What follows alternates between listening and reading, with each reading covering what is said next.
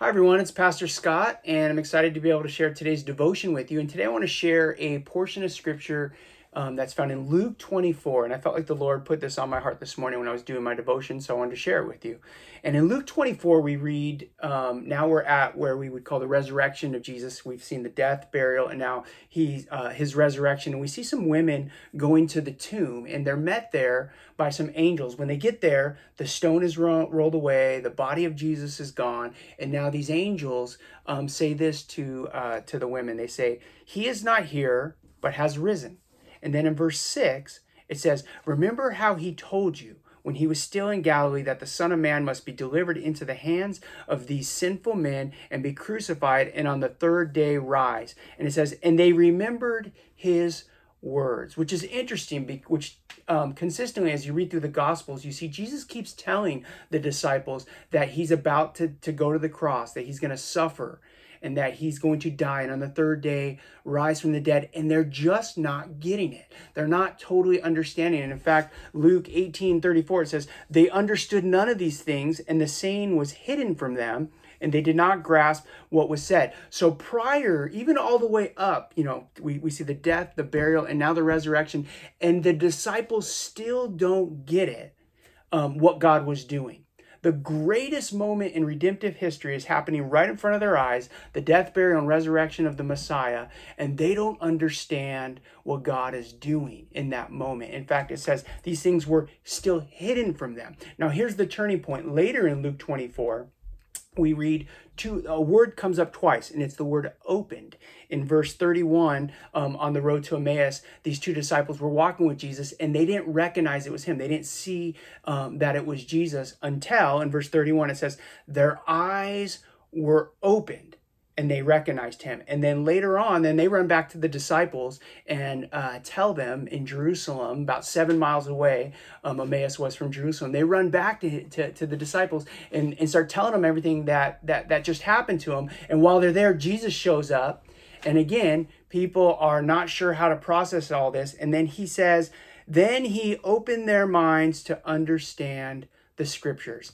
I'm going to suggest that at that particular moment, you can argue that maybe Acts 2, Pentecost, when the church was filled with the Holy Spirit. But I'm going to say this is probably the most significant moment in church history, because after the death, burial, and resurrection, this is when the disciples, the followers, get it. When their mind is open and they now understand the gospel, because the gospel has to do with the death, burial, and resurrection of Jesus Christ for our sins.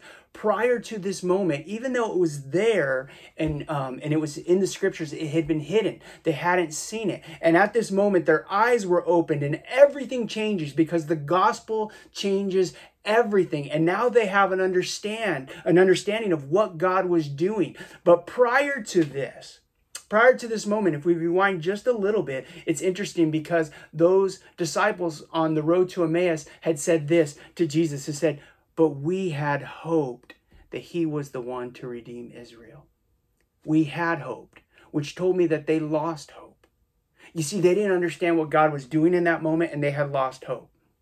And this is how I feel like it applies for us this morning, that even in this time, right now, we may not understand everything that God is doing, and he's working his plan of redemption and salvation. It continues on as we're waiting for the second coming of Jesus Christ. We may not understand everything that's going on in these times and seasons, but we can't lose hope. But what we need to do is we need to pray that, just like these disciples, that word that I shared, their minds were opened. Their hearts were opened. We need God to open our eyes to what's going on in our world, what's really going on in the spiritual realm right now, that we would be able to battle and intercede and take territory for the kingdom of God. So that's my prayer this morning, is that our minds would be opened, and also that we wouldn't lose hope like these other disciples, because here's the thing, things don't always turn out the way that we think they should,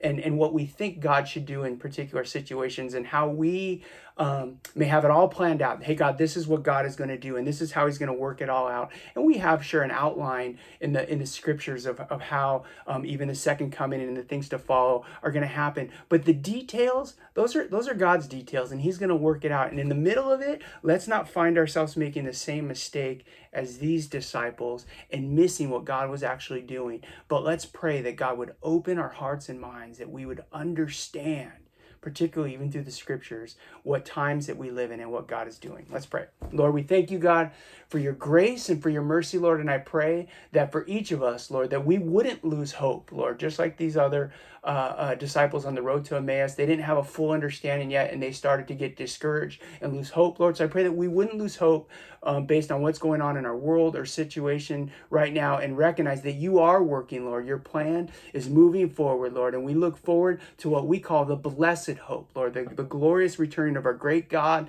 and Savior, Jesus Christ. And that's the day we long for.